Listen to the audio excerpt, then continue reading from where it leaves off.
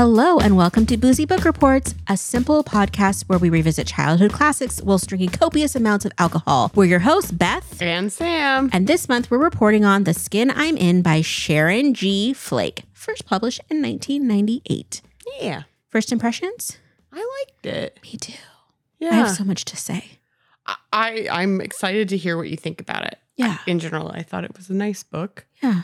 It's different. I read it when I was on vacation and I actually really enjoyed it and kind of couldn't put it down. Yeah, it was a quick read and it had a nice flow. But before we're going to get into this book, we're going to get into the drinks. Sam has made two very interesting looking, cocktails, but one's not a cocktail. Well, it's a cocktail. Okay. It's a cocktail. Sometimes people call them mocktails. Yes. But yeah, it's a cocktail. So the first thing I've made is a New York Sour. And so since we're reading this book in honor of Juneteenth, and we've tried to highlight some alcohols made by Black spirits makers and Black wine makers. So a New York Sour is a whiskey sour that has, whiskey sour is lemon whiskey and a little bit of simple syrup and egg white. So we put egg white in this one. And then a New York Sour floats a little bit of red wine on top. So the red wine... The whiskey, the whiskey is made, it's Uncle Nearest whiskey, which is an award-winning whiskey from Tennessee.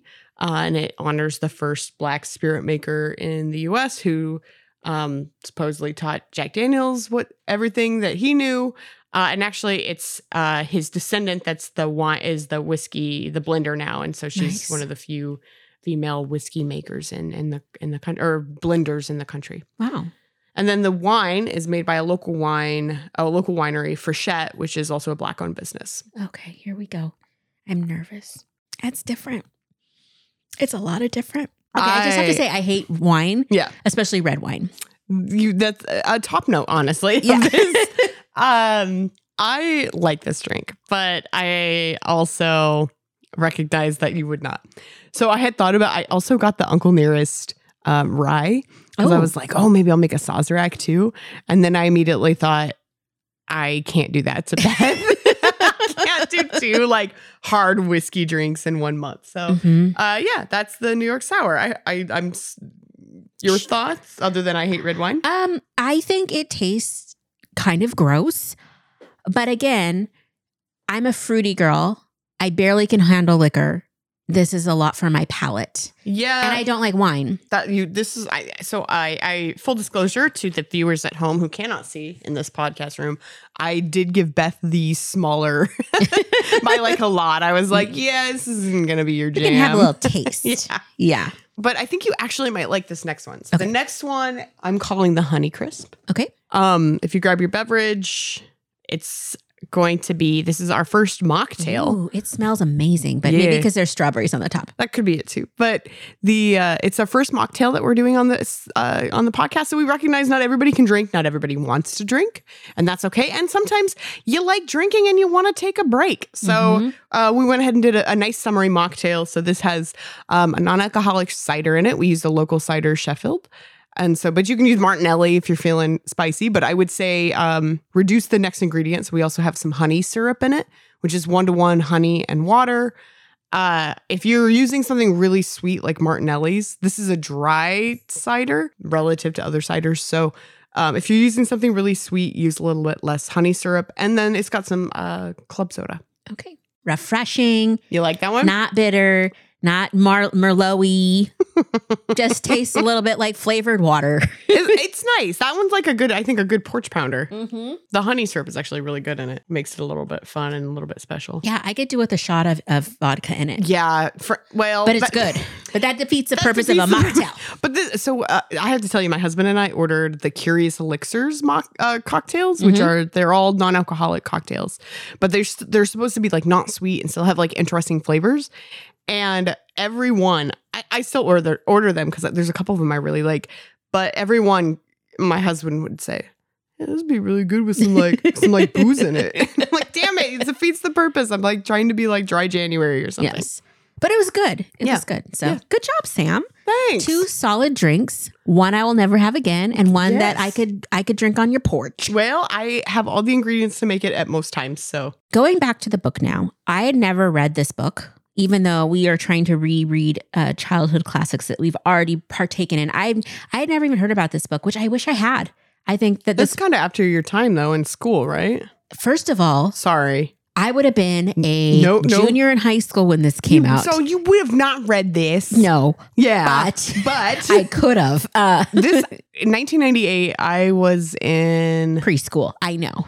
like third or fourth grade. Okay, like yeah. I would have, this would have been right on. We Yes. should have read this. Yes. But I was in Eastern yes. Colorado. So I did not read this. Okay. But we're going to start with the back of the book. Sam's going to read it for us. Malika suffers every day from the taunts of the other kids in her class.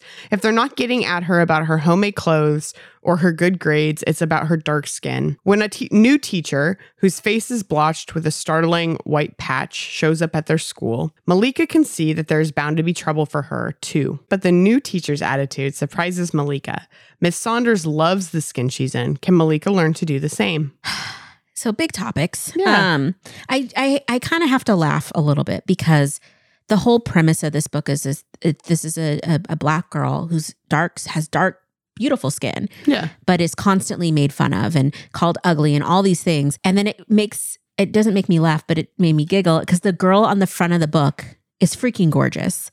Like, Yes. so beautiful. And I'm picturing this girl who's so beautiful, but that is just being tormented because she doesn't live up to this standard. So I was going to wait to talk about this, but there was a point in the book where they were all teasing her and everything that she was describing.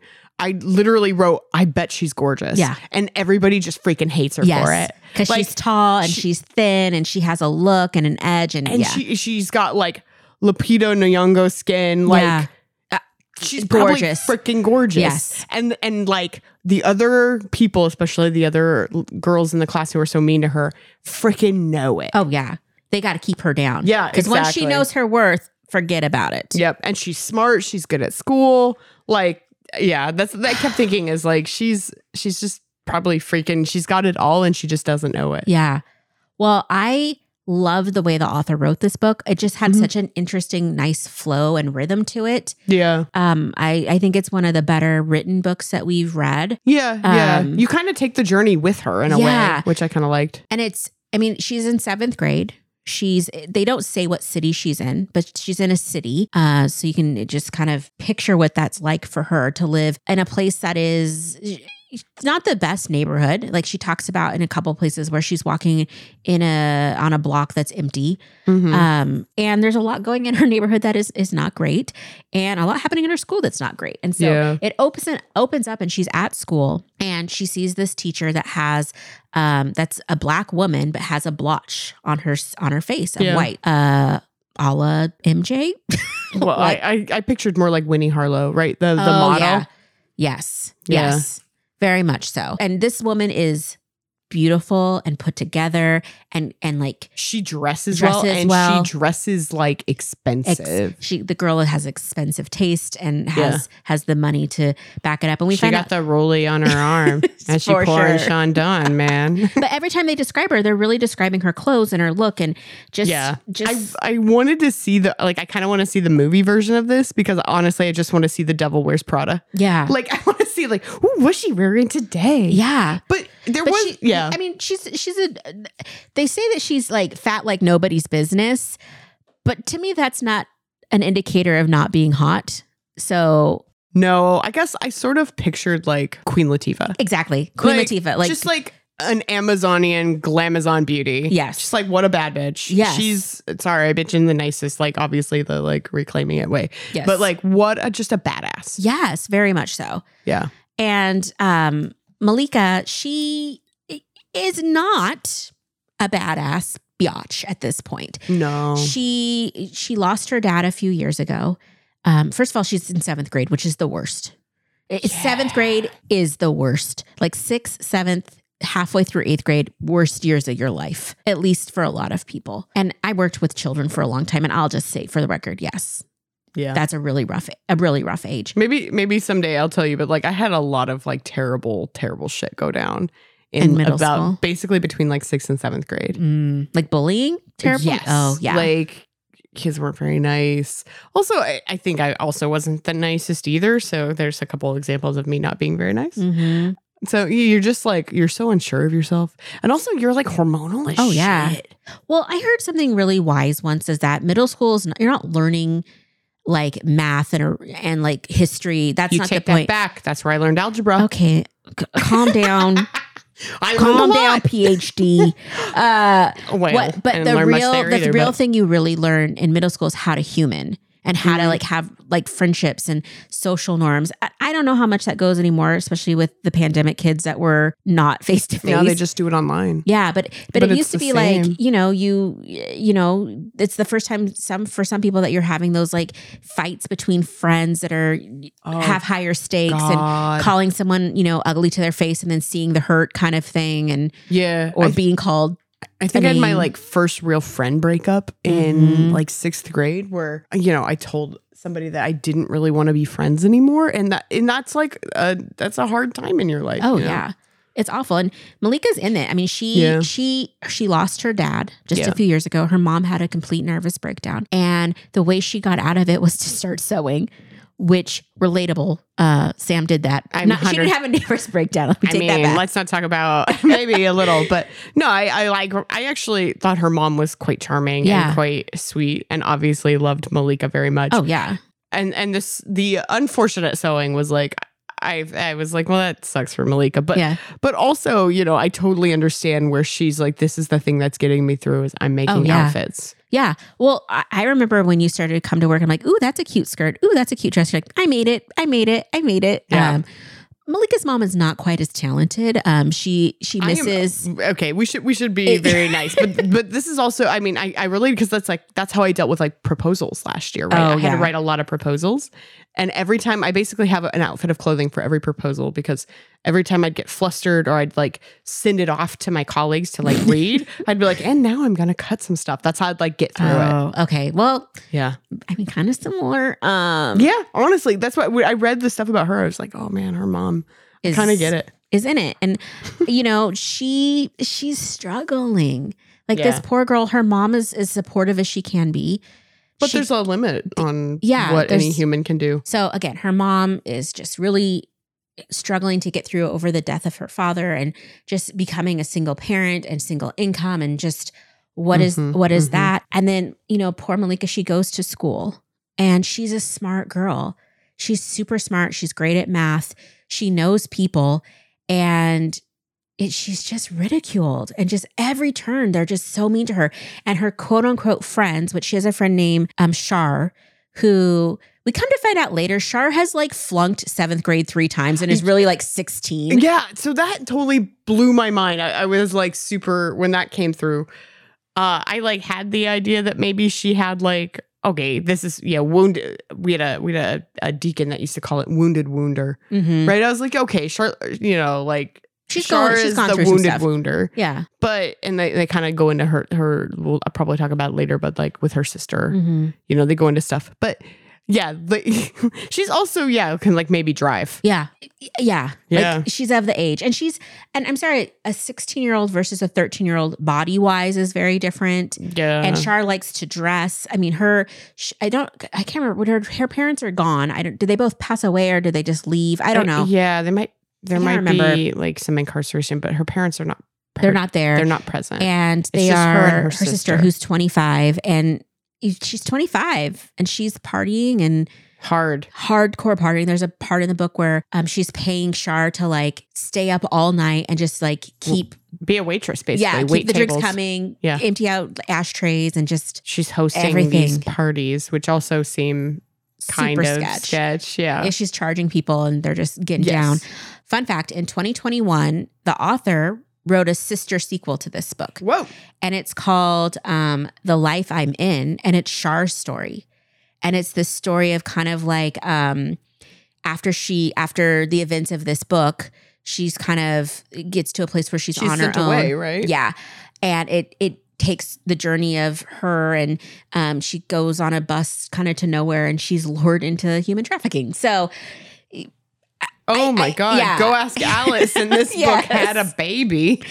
Yes. So I didn't have time to read it, but the good reviews were actually really high on it. So I'm kind of wanting to read that story too, to just see. Well, especially as nice of an author's. Yeah. So Malika really just wants to be like the other students. Yeah. She wants to be cool. She wants to be liked. She wants to have a boyfriend. And she's not. She just, again, she's tall. She's lanky. She's, at some point they describe her skin as midnight black. Mm-hmm. And, colorism is a real thing. Yeah. Especially in the Black community. And, I'm not as familiar with it. There's someone in the book that they're talking about. He's half and half. So he's like half white, half black. That's what I am. Mm-hmm. I'm a lighter skin tone. However, I've always wanted darker tones, which I remember one time I was out to lunch or dinner with a newer friend, this other Black woman, and she was from the South. Mm-hmm. And I made mention of like, oh my gosh, yes, I wish I was tanner. Like, I wish I was darker. And she was like, I've never heard anyone say that. And I was just like, kind of shocked. Like, it was just really eye-opening to me. And, I grew up here, which is Eastern Washington, which is, I think our population is like under 2% Black. And where I lived, like when I grew up, I remember being in middle school, elementary school, high school, and at any given time, there was probably 5 other Black kids in the entire school. Yeah. And so it was just a different vibe. And so reading Malika's story was so interesting because she's, everybody there is Black, Right. And just like the things that are going on, like I just wish I would have read this story when I was younger. Yeah. Because for me, I had such a disconnect with my culture because like, my mom's white, so she wasn't bringing Black culture necessarily into our home. Right. We lived in a primarily white neighborhood. I went to a primarily white schools. And it was just like really challenging. I remember like when I went away to college, I went to Chicago. Mm-hmm. And because you got aunts in Chicago. I have an aunt right? in Chicago, yeah. my dad's side. So I have she's black aunt. And I remember going there and it was such a culture shock. And I remember I went to this it was like a little convenience store across from her apartment complex. And I was going to get a sandwich and it was like the woman working there was Black. And I started to order like a turkey club or something. And she looked at me. She's like, where are you from? And I was like, oh, I'm from Washington State. And she's like, oh, like, because I was like in, the legit, like not South Side, but I was in the South Loop of Chicago. Mm-hmm. And this woman was just like, what is this accent, ma'am? And what is this? Like, I was just kind of a fish out of water. Right. And then I started classes and I took this African-American studies class, which I was so excited for because most of my interactions with African-Americans had been through TV. Right. It was like Punky Brewster had a best friend named Cherry. And I related to her. A Different World blew my mind. Mm-hmm. Like A Different World is where I learned so much about Black culture and just like things I'd never been exposed to. And it was just like and like Family Matters. And there was just, right. I mean, Steve Urkel is not the epitome of the culture, but it was, I mean, maybe. Did I do that? Yeah. But it was like I was, everything I'd really experienced with people my age was on TV. Right. But when I went to college, so I take this African-American studies class and everybody in the class is, I went to a commuter school. So almost everybody was from Chicago. So everybody pretty much was from Chicago, Black, except for me and this Jewish guy. And it was fascinating because like I was so excited to take the class, but then like it was the first time I was ever in a class where I wasn't the minority, which was mind blowing. Yeah. Like it was so different. And then so many different backgrounds, you know, and then I remember like the professor, it became very clear that like I was different. Yeah. We would talk about things like it was the first time I ever heard about good hair. It was the first time I really had heard about colorism in this class. Like it was the first time I heard about a lot of things. And so I'm sitting there just like eyes wide open, like, oh my gosh, what what is this? And it got to the point where we were talking about like family traditions at like Thanksgiving. Mm-hmm. And so people were talking about, yeah, we make greens, we make this. And the professor looks at me like, Beth, what does your family do? Oh, no. And he like called out me and he called out this Jewish guy. And I was like, well, we eat lefse because, my mom's Norwegian. Oofta.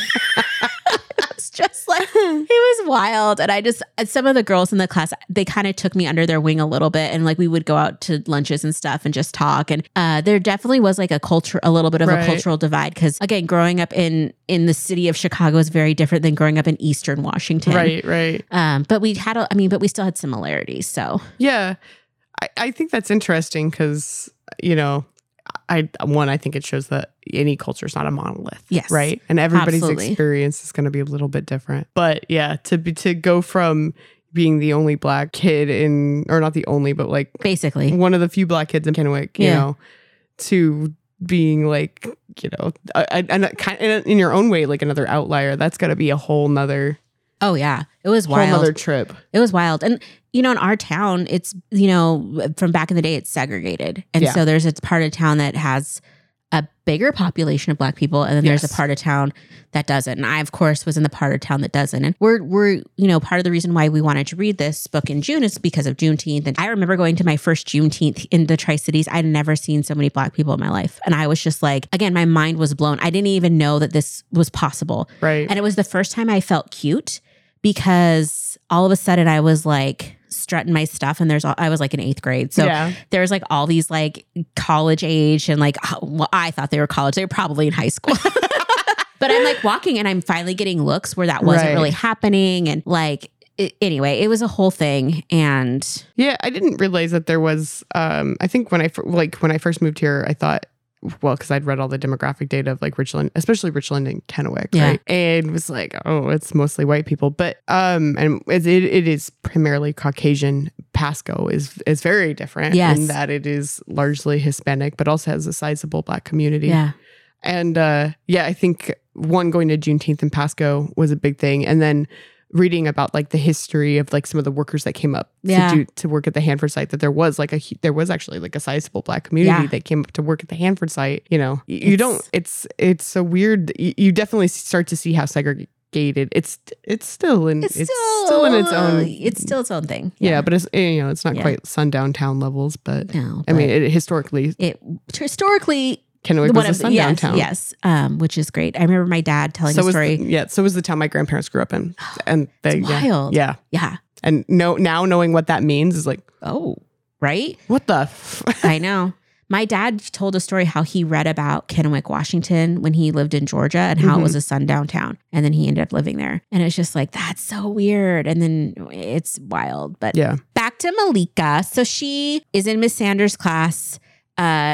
She kind of just turns everything upside down. She's from a marketing background. Yeah. And so she's part of this program to bring professionals into the school to try and like shake things up and teach for America type situation. So Malika and her friends, who are not really her friends. No, they're awful. Yeah. This is not even that reciprocal. They're just a tit for tat. Like, you do my homework, I give you clothes and let you like sit around me, and but if I make fun of you, you have to laugh. Yes, you have to take it. You have to do whatever we say. Yeah.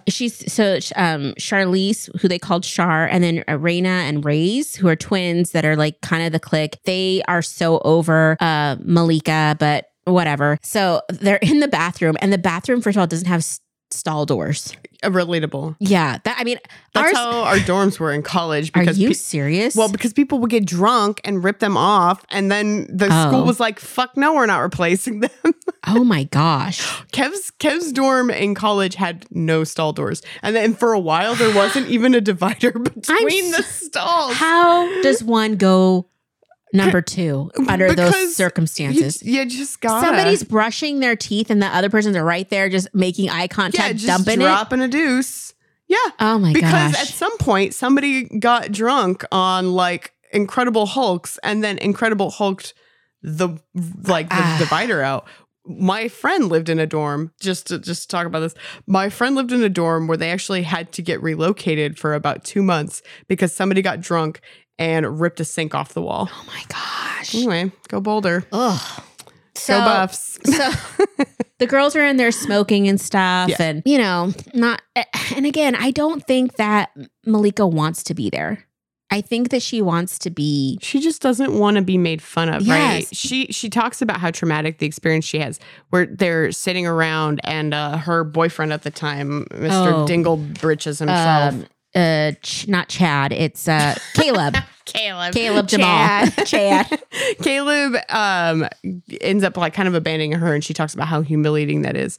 And so basically her whole thing right now is just keep the status quo. This is all she has. She has to just keep this going until she meets Miss Saunders, who like throws it all kind of up. in the air. And I think what I love is one of the very first things that happens with this teacher is that clearly she has something on her face that is different. And the kids notice it. And I'm sorry, middle school kids are brutal. They're so mean. If you want to lower your self-esteem, ask a middle schooler what they think about you. Yeah. And you will be humbled. And the kids are starting to make fun of her. I think they draw a picture of her on the blackboard. And then she's like, all right, give it to me. And they all start just talking to her. There's nothing, I think that she has like a phrase where she's like, I've traveled the world. There's nothing you can't say to me that hasn't been said to me in 5 different languages. Yeah. Like, come at me, bro. And then one kid does. And I loved this. So they say, not to hurt your feelings, but I think it says, you're a freak. And I'm just like, middle school kids are the effing worst. Would say that. They would say that. Yeah. Like, I remember I had a student once that was, I said like something kind of snarky to him or something in a funny, jesty way. And I just gotten a really bad haircut. The kind of haircut that you chop it all off and you get bangs and you're like, you can't put it in a ponytail and it looks horrible and you greasy. have to wait like 3 months for it to come back. Horrific. And I could see him stop himself from like, I knew exactly what he was going to say. I knew he was going to cut me deep. Mm-hmm. And he like looked at me and then just because we had a relationship, he stopped himself. And I was just like, ooh, I just got lucky. Dodged because I really didn't want to cry tonight. In front of these students. We sort of talked about this about a mutual friend getting, sort of bullied by the resident 13-year-old and how she's sort of scared of the 13-year-old because she's kind of mean. And there's an age, you're at that age, I think, where you're first like, they're at the age where you first realize how much damage you can do with words. Oh, yeah. And like, you will do it. You will do it to your mom. You will do it to your friends. You will do it to your not friends. You will do it to a boyfriend or a girlfriend. Like, they're just shit. They're horrible. Yeah. They're horrible. And thankfully most grow out of it, but some don't. So we follow Malika kind of on this journey. There's a point where Miss Saunders, she assigns them a group assignment and she breaks Shar and Malika up, which is like, because she knows. She knows. It's kind of around this time that Malika just kind of starts getting a little bit lax on doing Shar's homework. And so she starts writing this. She puts her with the girl who's good at cooking. What? Oh, she puts her with the girl that that's right. Is kind of like maybe not the brightest bulb in the box, but knows her way around a kitchen. Yes. And like, I remember she was like, trying to fight doing the assignment. And then finally she's like, we're going to do it because she can't help but be good. And she decides to write this journal entry in the voice of a slave girl that is on a ship being transported across the world to this new horrific life. And just the writing of that was really good too. And it was really engaging, even though it was clearly written by a 7th grader. Like, it felt like it was written by a kid, but it still was impactful. And I don't know, I just really liked it. There was a sort of a juvenile nature to it where she like, the girl was really worried about the boy thinking she was beautiful that was like next to her. And I was like, yep, that's what 7th grade you thinks. Hormones, baby. I'm on a slave ship, but does he think I'm hot? I mean, sort of had a moment of like I think that's what you do when you're that age. That's the age of it. It's like that's your context is like boys looking cute. Oh yeah, even into high school, my best friend Cookie and I this is like so stupid, but at the end of every summer we would go through the yearbook and basically decide what boys are we gonna like next year by going through the yearbook. And so I mean, it's not a bad idea. I'm pretty sure that I gotta have get your summer strategy on that has like circles of boys that I wanted to exactly to be with. So there's a lot of kind of the same. It's like kind of the same day to day for Malika. She's just kind of like tormented. Goes home, does homework, tormented. She hangs out with her other friend though, the one that went Sweets. Yeah, the one who went to the gifted and talented school. And it comes out that Malika had the opportunity to go to that school and literally sabotaged her own damn interview. Yeah. And her mom cried. I get it though, but like she's so young and just that unknown. And especially like it had it been right around the time her dad had passed. Maybe. And I don't know. I just you don't see the big picture. Yeah. And just the fear of going to a school like that. And I think she even said that like it was less diverse and what that would feel like. And it's like you've already been made fun of for being Black, to think about going into a situation where now you're extra other. Yeah. No, I get that. So I went to a high school. I didn't go to the high school I was supposed to go to. I went to a high school in town. So I could do like a program with like, accelerated schooling and stuff. And I do remember that there was like a point at which I had a friend that tried to convince me to apply to an actual like boarding high school. Oh, wow. Like because their brother had gone there. And I thought about it, but I never applied because I just couldn't even see myself there. Yeah. And so I do kind of wonder if that's part of it too, is like, if she knows she's good at math, but she doesn't maybe know how good at math she is. And she knows she's good at writing, but not like she doesn't know how good she is. That if you never see it, which is why I think Miss Saunders is so important. If you don't see that like excellence and success, or it seems like, oh, that belongs to other people, then you can't even imagine. No. And I just think it's so important to have a teacher like that or an adult like that in your life that's cheering you on and rooting for you. Like I had a teacher in elementary school that was that for me. Like I wrote her letters in the summer, which is looking back now, I'm like, oh, was she taking pity on you? Like what was the thing? But she had beautiful penmanship and she'd write me these letters. And I think she'd always talk about like, I'm a very young, mature young woman. And I was different than the other kids my age in that respect. Like I had some parentification stuff going on and, just was quote unquote an old soul. And it was hard for me to fit in sometimes. And she spoke to that and it really encouraged me. And I held on to those letters, like, because it just inspired me for years. Yeah. But it's like, even though she's fighting it so hard, Malika does not want any help from Miss Saunders. Like she is. Yeah. She's like got a little too much of the like, I got this. I'm good. Even though she's like very like also kind of knows she's not good. Yeah. I'm wondering too if it goes back to fear again of like the fear of like accepting help. Well, from a teacher too, because then it's like you don't want to be. Well, she's already had issues with like being sucking up to the teacher at this stage does not make you more cool, you know? Well, and then she had that moment of cool where she's like decided to cut her hair off. Yeah. Oh, and she goes to the salon and they cut it and it goes back Everyone to her. Talks her up. Yeah. And it's like, it goes back to she's probably just this gorgeous, tall, beautiful Exactly. I girl. think that's the point where I wrote, she must be so pretty. Yeah. And she was feeling herself. And she got some new clothes that her mom actually paid for, like she didn't make. She goes to school the next day, which, there's nothing like a fresh outfit, like just feeling yourself. First day of school energy. Oh my God. Okay. I have a great first day of school energy. It's like one of the best moments of my life.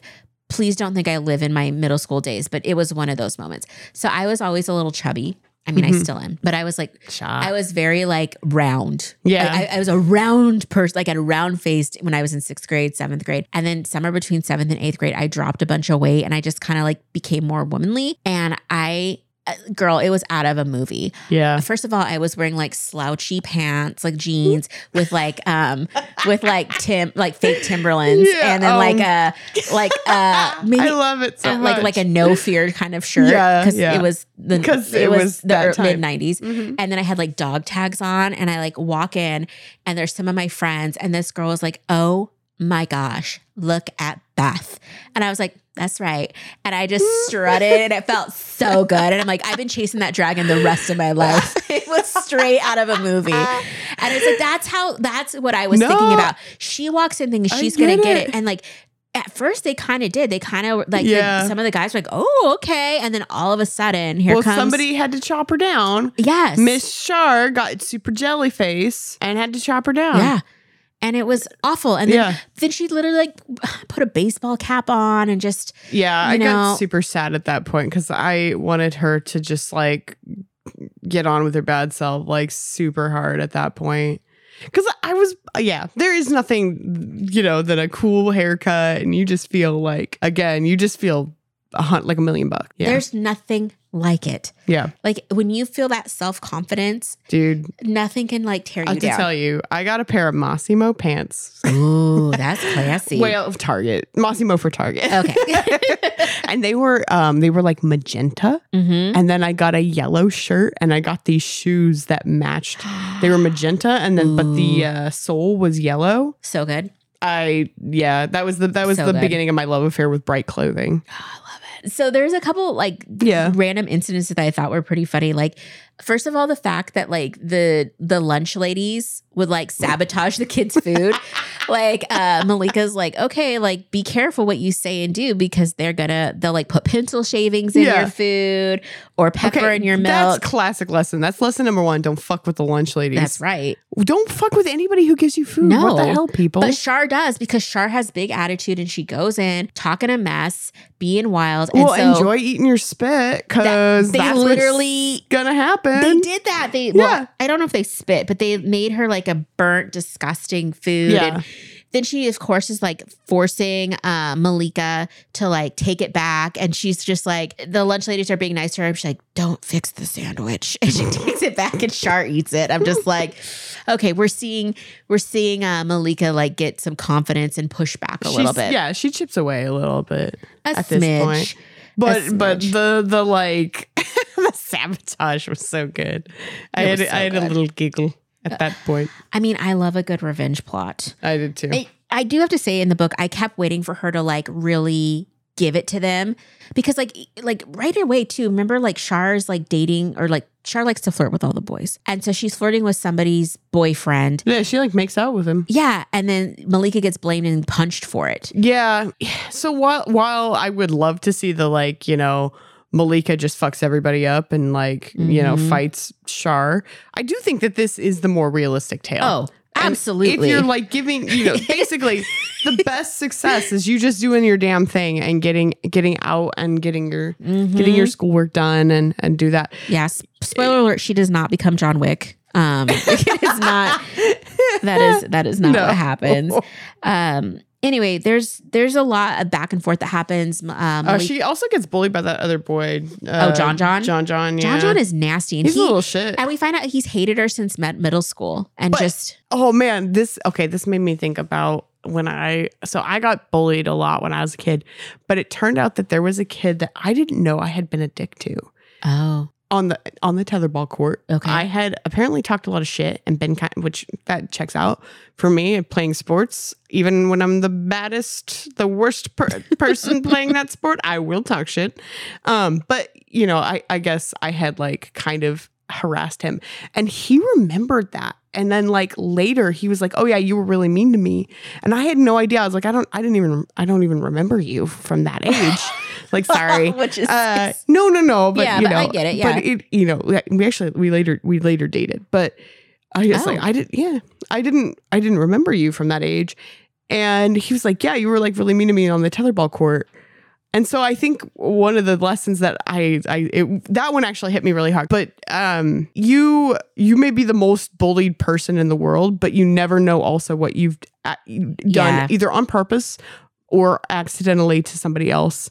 And so while you may be the hero, you may not be the hero in your own story, but you may be the hero in your own story. You also may be the villain in somebody else's. Yeah. And for what is a seemingly stupid reason, but you know, Malika was the villain in John John's story. Which is wild because he was so nasty to her. So mean to her. Like he sang a song about her that caught on and he was just horrible. Yeah. Wounded wounder every time. Yes. This is the wounded wounder, that somebody who has internalized pain and then they're lashing out. And so maybe, you know, there's a lot of these moments where it's like, if you just asked, are you okay? Are you okay? But you're 13. You don't have the capacity. There's not that. You're 12. This kind of just goes on for a while. We see different instances of her being bullied and people just being mean to her. Because of the fight early in the book, she has to start working in the office, which allows her to get some intel. There's a point where she's supposed to meet Miss Saunders after school and she kind of puts it off and she overhears a private conversation that Miss Saunders was very vulnerable with another teacher and then kind of has to ask Malika to like, please don't share this. Yeah. And Malika really debated for a minute. She's like, I could tell Char this and then I would I would win. I would win. Yeah, I would get some favor. And but at the same time, she's starting to see who Char really is and how she's really not her friend and like how mean she actually is. She had this like thing with Caleb for a while and Char's definitely jealous of that. And Caleb ditched Malika because he says that he thought it would help with the bullying. Like, you know, because he's so fabulous. And yeah, I believe that for like 10 seconds. Yeah. Douche canoe. Sorry. Sorry. True. He like tries to put the moves on her in detention, which I appreciate. Ugh. Yeah. Gross. Buzz off. Seriously. There is one like trigger warning. There's this scene where Malika goes to hang out with Shar at her sister's party and stuff, and she realizes she made a mistake and needs to go home. Mhm. And she's walking home, and these two older guys are like catcalling her, and they're getting closer and closer, and they kind of corner her. Yeah. And they start to get more physical and handsy, and she like drops one in with a nut punch, and then was able to get away from the other one and is running away. And she talks about, you know, even for the next few days and how much it's bothering her. It's been a month and she's still thinking about it. And it just, I just felt so for her. Like she's already going through so much. And so two creeps really just got to compile. Yeah. I remember being that age and not knowing what to do with the advances of men and how Especially older men. Yeah. I remember being in 8th grade. Well, wasn't advanced, but so my friends and I are walking home from school and we're all having fun. We're going to a friend's house. We have to walk up this hill. It's a whole thing. And there's a gaggle of us 8th grade girls. And we're walking by this house and there's a man sitting in his garage with the garage door halfway down, vigorously masturbating. And like at the time we were like, what is it? You know, like most of us hadn't seen a penis yet. You know, most of us were like just starting to like go to other levels with boys. And like, I just remember we were all like, and we all just started laughing and screaming because what do you do? What the hell else? We didn't have cell phones or, you know, nobody could. But I was just like, as an adult thinking about that now, that this man, as children are walking home from school, is just sitting in his garage, pleasuring himself, exposing himself and committing a sex crime.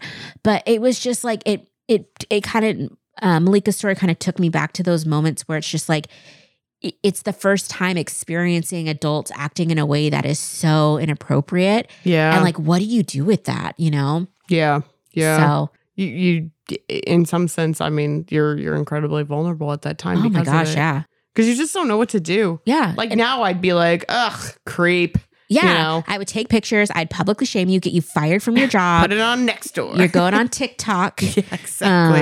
And I'm going to ruin your life. Infamy. Yeah. And you're going to go to jail. You can't expose yourself to children. No, that's exactly it. I would call the cops at this point. But, you know, at that age, you don't know. And I do also think that for better or for worse, I think back to experiences that I had and I was like, did I do something wrong? Yeah. I messed up. Yeah. You know, and so I imagine that Malika, she internalizes a lot of the incidences as her own fault. Yeah. That are clearly not her fault. So one of the things that was interesting that came out of this is that the diary she was writing as the slave girl, which was her name backwards, is how she wrote it. She starts writing it. Oh my God, I totally missed that. Yeah. What? Okay, now I gotta go find it. Yes. 97, page 97. There's an entry. Yeah. For crepe's sake, I'm dumb as hell. Maybe not. No, I'm done. No, but it is basically Malika mixed up. Sorry, not backwards. And what is it? An anagram? Yeah. We'll go with anagram. I'm so stupid. I did not even make that connection.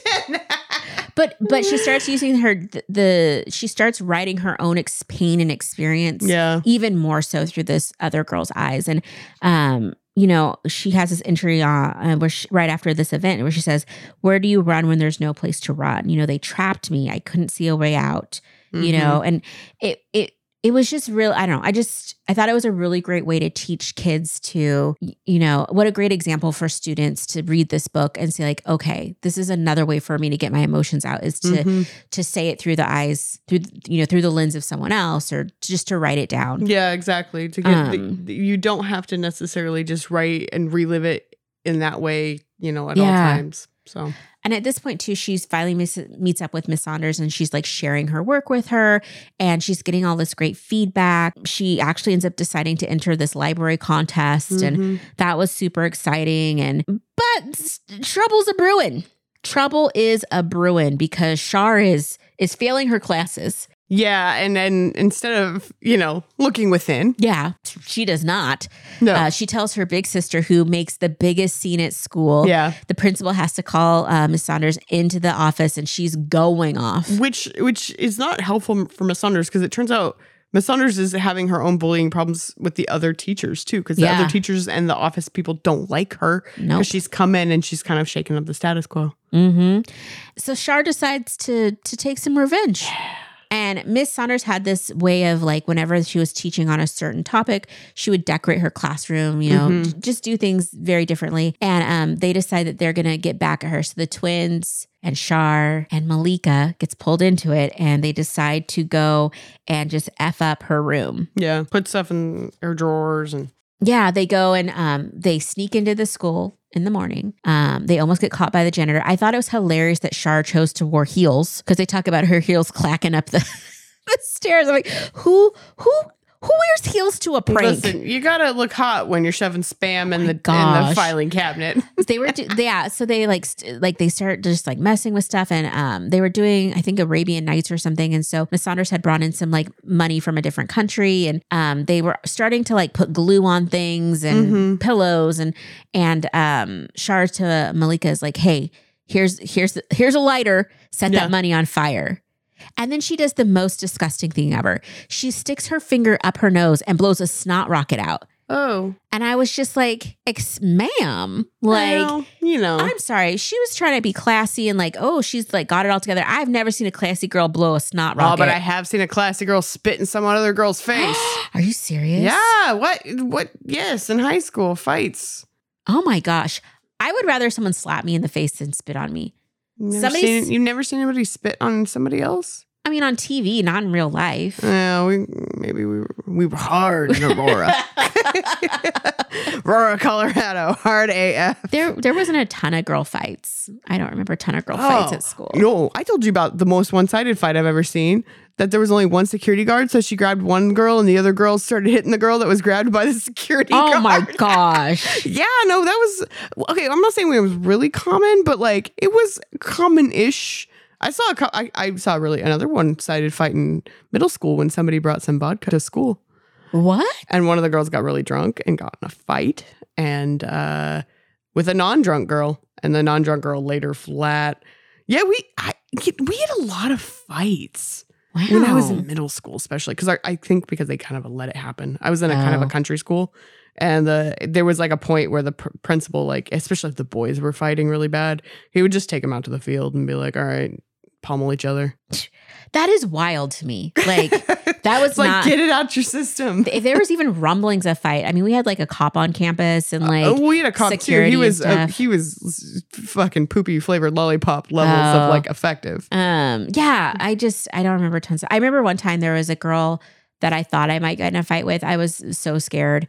She was a little younger than me, a black girl. Like we were the two black girls in school. You can't get and okay. I was so upset about it, but there was just like, I can't even remember what happened.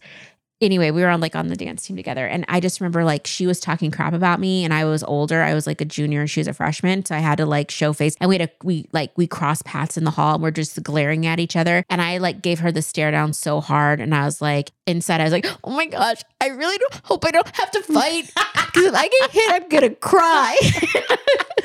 So wait, have you ever been in a fight? No, never. I mean, with my brother and stuff, but not like, I mean, I was older than him by far. So I just booby twister him up, and then what's he going to do? Yeah. Have you gotten in a fight, Sam? How do you think this nose is fucked up?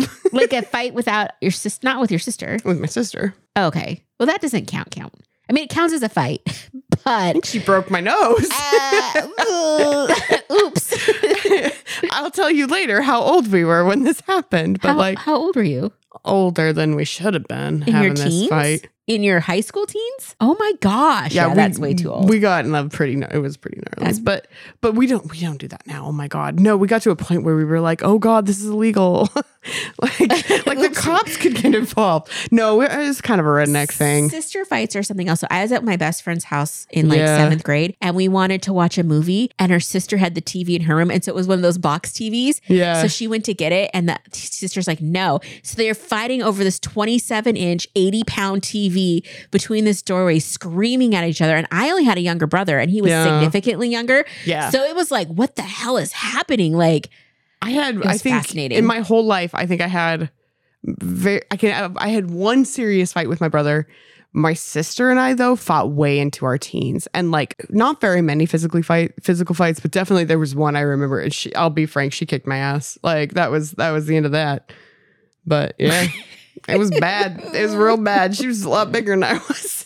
Even by the time we hit our teens, Casey was way taller than I was. Not hard to do. Hey, I mean, we're literally the same height. So. I'm 5'2". Oh my goodness. Shut up at your face. This is a non-bullying podcast. Yeah. No, so just to be fair, I do not advocate for this. And I also don't advocate for that level of like physical violence between people. Like that was really unhealthy. And we've both been in therapy. We've both dealt with it. Like we've both talked about it since that's like was a bad precedent that was set, you know. Would not do it now, but it happened. It happened. So no, I used to fight. I haven't been in like a school fight though. Mostly because I was so scared of getting in trouble and losing a scholarship. Oh, I was so scared. I just needed to get to college. That was like the goal for like, I was like, I got to get out. I got to go to college. Yeah. I can't get pregnant. I can't even look at boys. I just need my scholarship and I gotta get out of here. Yeah. Yeah. I think I had the fantasy of fighting a lot. Yeah. I also honestly think this might be my own bias is that Black women historically, angry Black woman thing kind of stuff. And I feel like there's some people that were intimidated by me based on the color of my skin and, you know, the size of my hips type of thing. And you're gonna like booty check them like maybe, but I mean, oh my gosh, no, I remember being in like high school and I went to the Bon Marché, which was what Macy's was before. Yeah. And it was such a classy store. And, this doesn't relate, but kind of relates. It was the first time I got followed in a store that I recognized I got followed. I was by Dooney and Burke, and it was like I couldn't figure out why they weren't following my friends. And it was like one of the first times I was like, oh, because I'm Black. Like it was like this light bulb because my mom never had the talk with me. Like, by the way, you know, when you're shopping, don't put your hands in your pockets and always get a bag and a receipt. And my dad was a dad, like not an 80s dad. Like, so there was no one like guiding me through that process. Yeah. So I had to like figure it out of like, oh, why are people being this way? And so I think that race played a little bit into it as I got older. People not messing with me, but maybe not. Maybe I was just. So did you ever feel then that you couldn't like show emotion or show? Oh, absolutely. I would never get too angry to anything. Even now I temper myself sometimes. I mean, I'm much more open now, but like, and I'm not super angry. I'm not super like. You should be.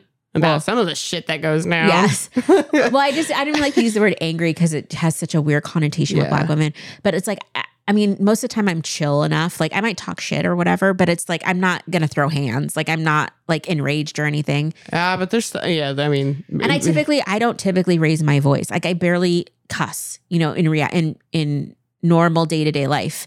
I just am kind of like, whatever. Again, I'm going to talk mad crap about you.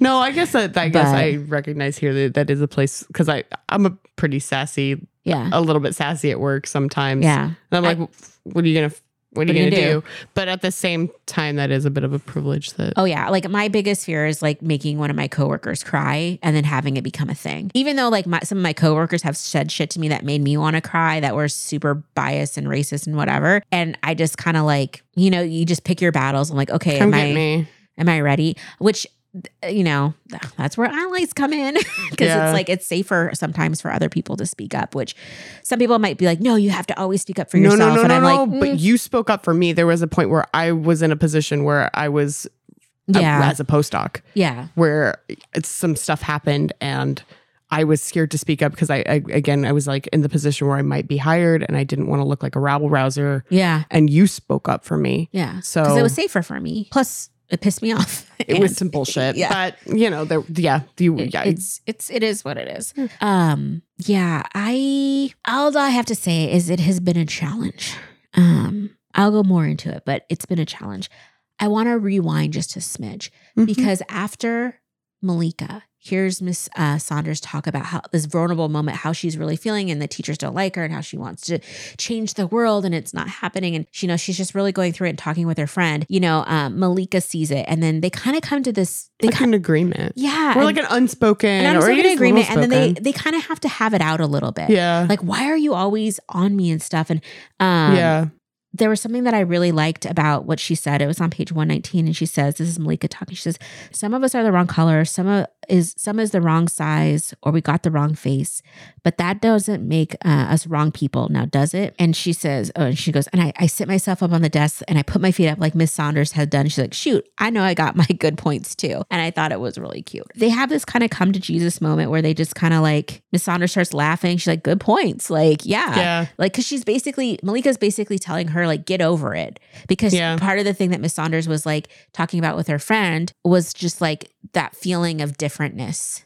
Yeah. And even though she had put on this front that she was kind of over it with the kids, clearly it still weighed heavily on her heart. And she talked about how like, I've always had to dress nicer than everyone else. I've always had to be the smartest, be the best in the room. And I super related to that because they talk about that a lot as a Black woman. You have to be 10 times better than everyone else to be considered average. Well, there's like a phrase about like, may you have the confidence of a mediocre white man and the talent of a Black woman. Yeah. And it's like, it's so real. Like I cannot tell you how many times in my life that I've felt, I remember I was so pissed. I was in a leadership class in college and I got a worse grade because the teachers, first of all, they couldn't tell me apart from another girl. Oh, for fuck's sake. Yeah. And then they were like, you're not putting in the work, which I was. And it was just one of those situations, like no matter how hard I work, they cannot see past my appearance. And it was just really challenging. But that's happened in the workplace too, or at least I felt that I have to like prove myself. I feel like it's out of necessity. Like I remember walking into a job, like the job interview for the gig that I have now.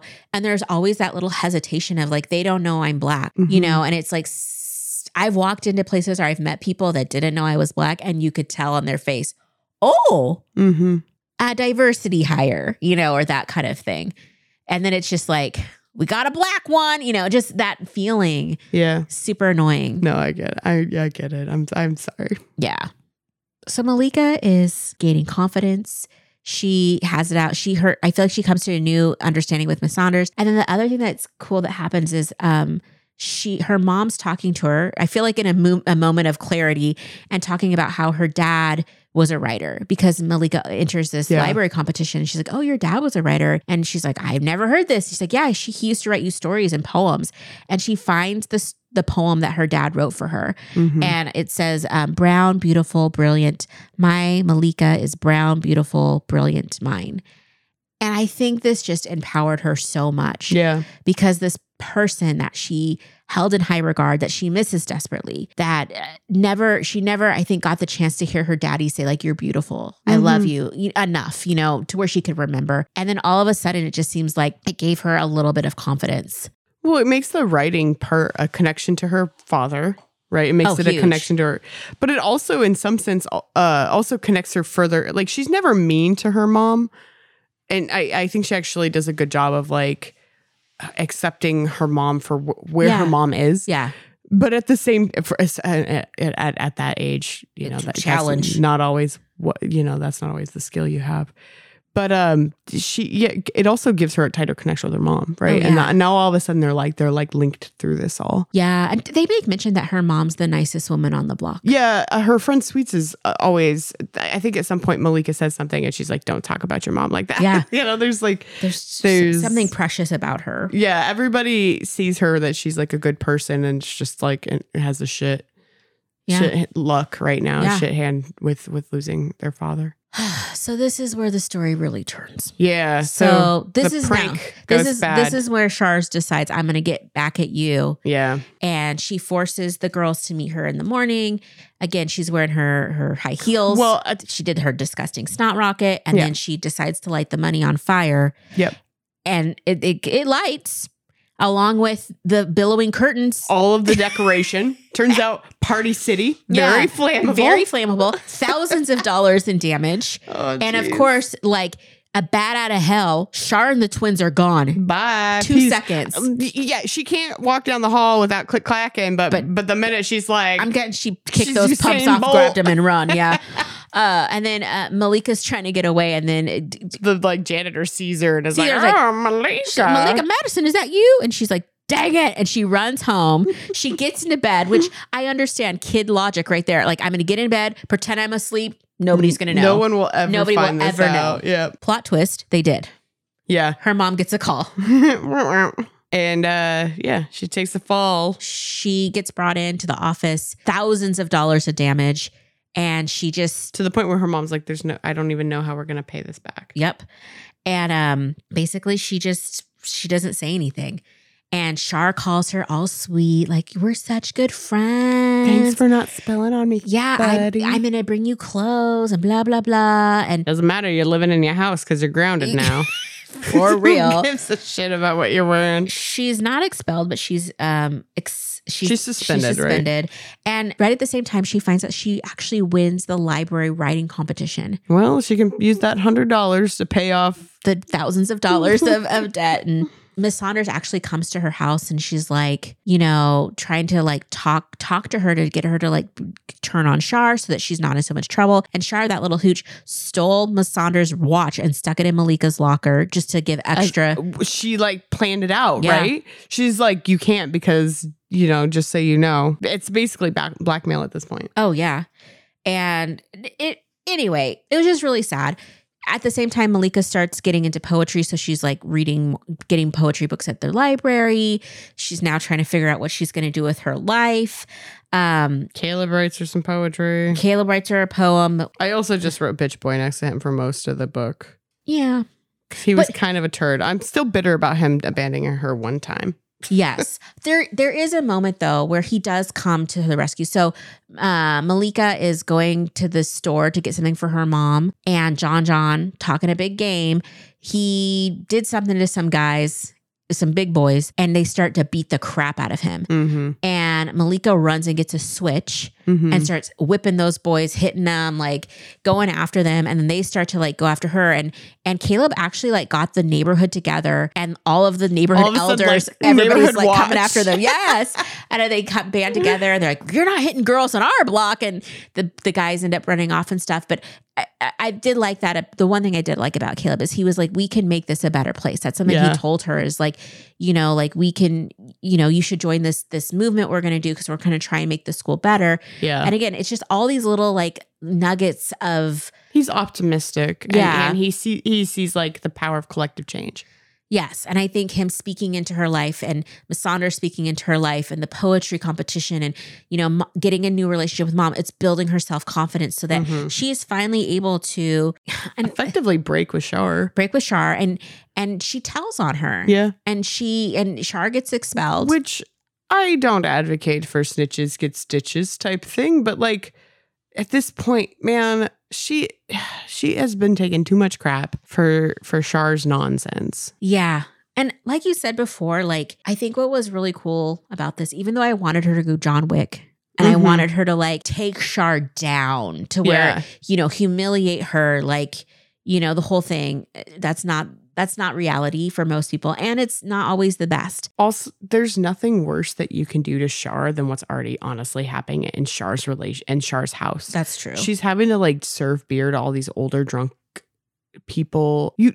Come on, we know what the hell she's dealing with. It's awful. Yeah. And there's nothing worse that you can do to Char than what's already happening. And all of her stuff is just lashing out. I think Malika does do the worst thing she can do because she was actually a friend. Like she could have shown her some compassion and kindness, and she's not going to get that from the twins. And Char ruined her only along too. She ruined her only friendship, And so thankfully Char gets out of the picture. This is where Caleb writes his poem, which would you like to read it? It's on page 169 or you also put it in the notes because I think you really liked it. There's nothing like 7th grade poetry. We've looked in our old books. It's bad. It's really good. To Malika, my sweet dark chocolate candy girl, would you be my almond joy, my chocolate chip, my Hershey kiss, my sweet dark chocolate butter crisp? Hand in hand, we'd walk to class and sit and talk in the sweet green grass. Roller coaster way up high, pick moonbeams from out the sky. Would you be my almond joy, my chocolate chip, my Hershey kiss, my sweet dark chocolate butter crisp? And she's like, Caleb's home made me cry. Yeah, I was like, he went to the convenience store and he went down the line and was like, Swisher Sweet does not rhyme. Chico stick. Oh, also gosh. does Just not rhyme. horrible poetry, but good poetry, but horrible poetry. Well, especially compared to how beautiful the writing that she's done I about the girl in the slave ship. And then it's this. This is what got her. Yeah, she's like, oh, he's like, man, I love He's a great Candy." writer. He's a great writer. He's optimistic. He's got a good heart. So our story kind of concludes. Malika comes back to school, and the first person to welcome her is actually is John John. Yeah, well, she also got John John not to get his ass beat. So Yeah, that's like the nicest. That's honestly, it's good, and that's kind of it. And I don't know. It seemed very. I mean, there's some of it that seems far fetched, like the whole like, oh, we lit the school on fire.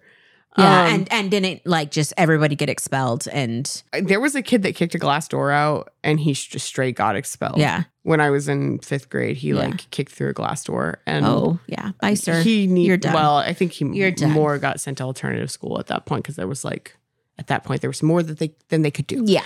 But, you don't get to stay when you light the school on fire. The girl who brought the vodka got straight expelled too, actually, when I was in middle school. There's a kid in high school that put the pond water from the biology experiment where you look at the pond water in the slide, put it in the teacher's coffee, and she got Giardia. Oh gosh. Yeah. Like real problem. And but she couldn't prove who it was, but she had an idea. And so that was kind of crappy. I know. There was a kid, I remember he put acid on the back of another kid's neck in chemistry class.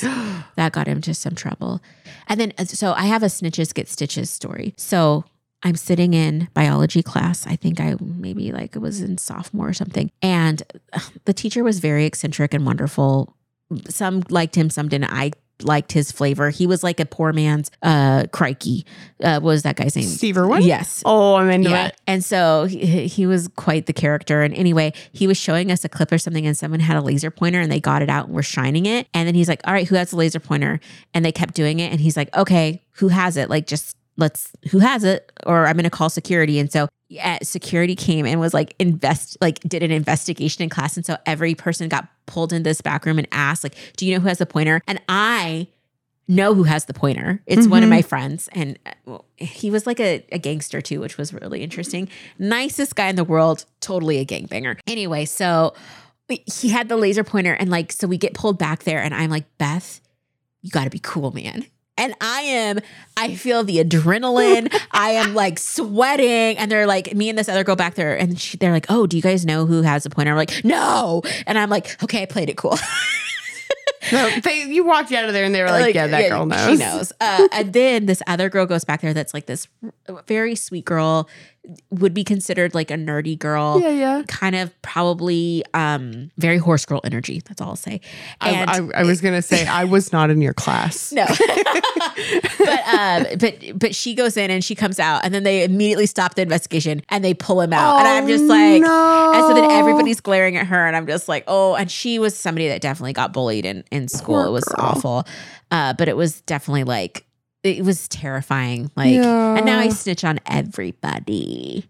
Got a space heater in your office? I'm telling, not really, but. I was going to say, I'm thinking, do I have one? No, I have one? I've already checked. I used to. Yeah. Now I don't because it smells bad. Yeah, it was not a regulated one. The one that I had? Yeah, I saw it. It's in my garage. Oh, well, you might want to throw it in the garbage. But anyway, so overall, I would say I really loved the skit I'm in. I think that it really spoke to me. It made me think a lot about my own journey with race and blackness and culture and how to navigate, especially when you are alone in the world by yourself, just trying to shop at the freaking TJ Maxx without getting followed by a college student. Thanks, Gary. I don't know what his name was, but Gary, mind your own bees. That literally happened. It was awesome. And I was like, oh my gosh, you're following me. And then I was like, hands up, don't touch anything. And I left the store. It was pretty upsetting. Yeah. I didn't have a moment like that until I went to the Salt Lake airport in a rainbow sweater during Pride last year. And a lady, it took me a really long time to get service, even though there were plenty of people around. And then finally a younger lady came and asked me about my sweater for Pride. And I was like, well, yeah. Also, I just like the sweater, it's fun. It's colorful. I love colorful clothes. And then this one lady kept muttering things behind me every time she'd walk behind me. And I was like, oh, okay. Got it. I got it. Got it. I see what happened here. But it wasn't until like last year. It was, yeah. Okay. I was in college and I got invited to Dr. Maya Angelou was speaking. Oh, and wow. so there's a few of us that got invited to meet her. You met Maya Angelou? Yeah. How have I not known that? I don't know. Like, it was awkward, but you're doing the next poetry short. Damn it. So here I am reading William Carlos freaking Williams. So it was like, so we were meeting, but I'm walking to the event and I'm like, you know, kind of hurrying. And there's this white woman in front of me. And she clutched her purse as I was approaching. She looked back, saw me, and she clutched. And I was just like, ma'am. And I didn't want to like go off. Yeah. And this is pre-cell phones where you could take video of people acting foolish, which I'm so thankful we have that now, because it's like people are like, yeah, how is this so prevalent? I'm like, no, it was documented. Always happening. Yeah. And it's so nice to be able to know this is really how people treat me, you know, or I've been treated and whatever. And anyway, I was just like so appalled. I was like, and it was like an ugly purse too. I was like, are you kidding me? Even steal that ugly I was purse. like, you really think I want your nasty handbag? Your like, back off. Like, hobo bag. I have things I'm doing. Like, so I don't know. It was just freaking wild. Yeah, I have so many like crazy stories of like crazy racism stories, crazy bias stories. And it's just like some, you know, a lot of times I forget them and then I'll be like, oh yeah. Remember when that person wouldn't let you in their house when you were 5 because their grandma was there and she didn't like black people? Like, just wild stuff, you know? Yeah. Remember when you were 37 and your friends, like, grandma called you a monkey? Yeah. Shut the fuck. I know. It was wild. And then my friend was kind of like, I can't apologize for my family. I'm like, oh, yeah, you could. You can. You could, but that's cool. I know you're going through some stuff, but again, just crazy stuff. And I'm just like, and I know that like everybody has their own experience and mine, quote unquote, hasn't been that bad, but it's all relative. It's been bad for me. So anyway, loved the book. I would give it like 5 chic haircuts because and a tube of red lipstick because I thought it was so well written. I'm actually really excited to read the sister sequel, about Char's life, and just kind of it sounded really heavy. I want to read it, but we should read it for next year. Maybe next year, yeah. But yeah, I really liked it. What would you rate this? 10 out of 10 Almond Joys. Nice. Butter crisps. Nice. No, I would say 9 out of 10, 10 out of 10. I liked the plot. I liked the book. I actually got really invested in it. It was a little bit of a slow start at the beginning. I had at the beginning I struggled a little bit, but I liked the way it was written. I liked the story flowed, the pacing. A lot of the books we read, the pacing is really off. Yeah. The pacing was great. Yep. It just went, yeah. Yeah, every chapter focused on something. It was important. It was good, yeah. And I would like to read a sequel to this where she goes to college and just just dominates, yeah. Yeah. But again, an HBC and just anyway. Yeah. Good times. Well, speaking of good times, we're reading a very good time book next month. Sam's choice. You'll know exactly why in 2 seconds. Oh wait, is it the one you gave me? Yes. Do you want to tell everybody what it is? We are reading Misty of Chincoteague by Marguerite Henry, which if you don't know is a book about horses. Yes. I loved Marguerite Henry growing up. I read many of her books, and we even went to Chincoteague once to look at the ponies. Yeah, I believe I saw you recently in a t-shirt or a sweatshirt from there. I sent you a picture of I still have my Chincoteague Island t-shirt, and I will wear it when we record. I love it. It is a slate blue. Perfect. You will get pictures. I'm very excited to go full horse girl energy. I don't want this book to be bad because I liked it so much. But I have a sneaking suspicion it's going to be bad. I mean, it's an award winner, so... Yeah, a bunch of horse girls got together and voted that this was the best of the horse girl literature. Well, I'm excited. I'm excited to learn more about your culture, just like you learned more about mine today. Yes, I come from a long line of horse girls. Actually, I'll bring a book. My great aunt was very sweet and put together like a family book. Mm-hmm. And back in the day, my great aunt and my great I guess they were like my great aunt's cousins. So my great aunts like twice removed or some stuff like that. They were all trick riders. Oh, cool. So I'll bring some pictures Very cool. of like Irma Jean roping an entire horse. Jean. Oh, yep. Horse girl energy. My culture. Well, my grandma was Jelaine and my great aunt is Irma Jean. I mean, we're there. Yeah, Candy, toy. We're there. That's how everybody was named in fam. Milton, Gosh. Doug. So looking forward to it.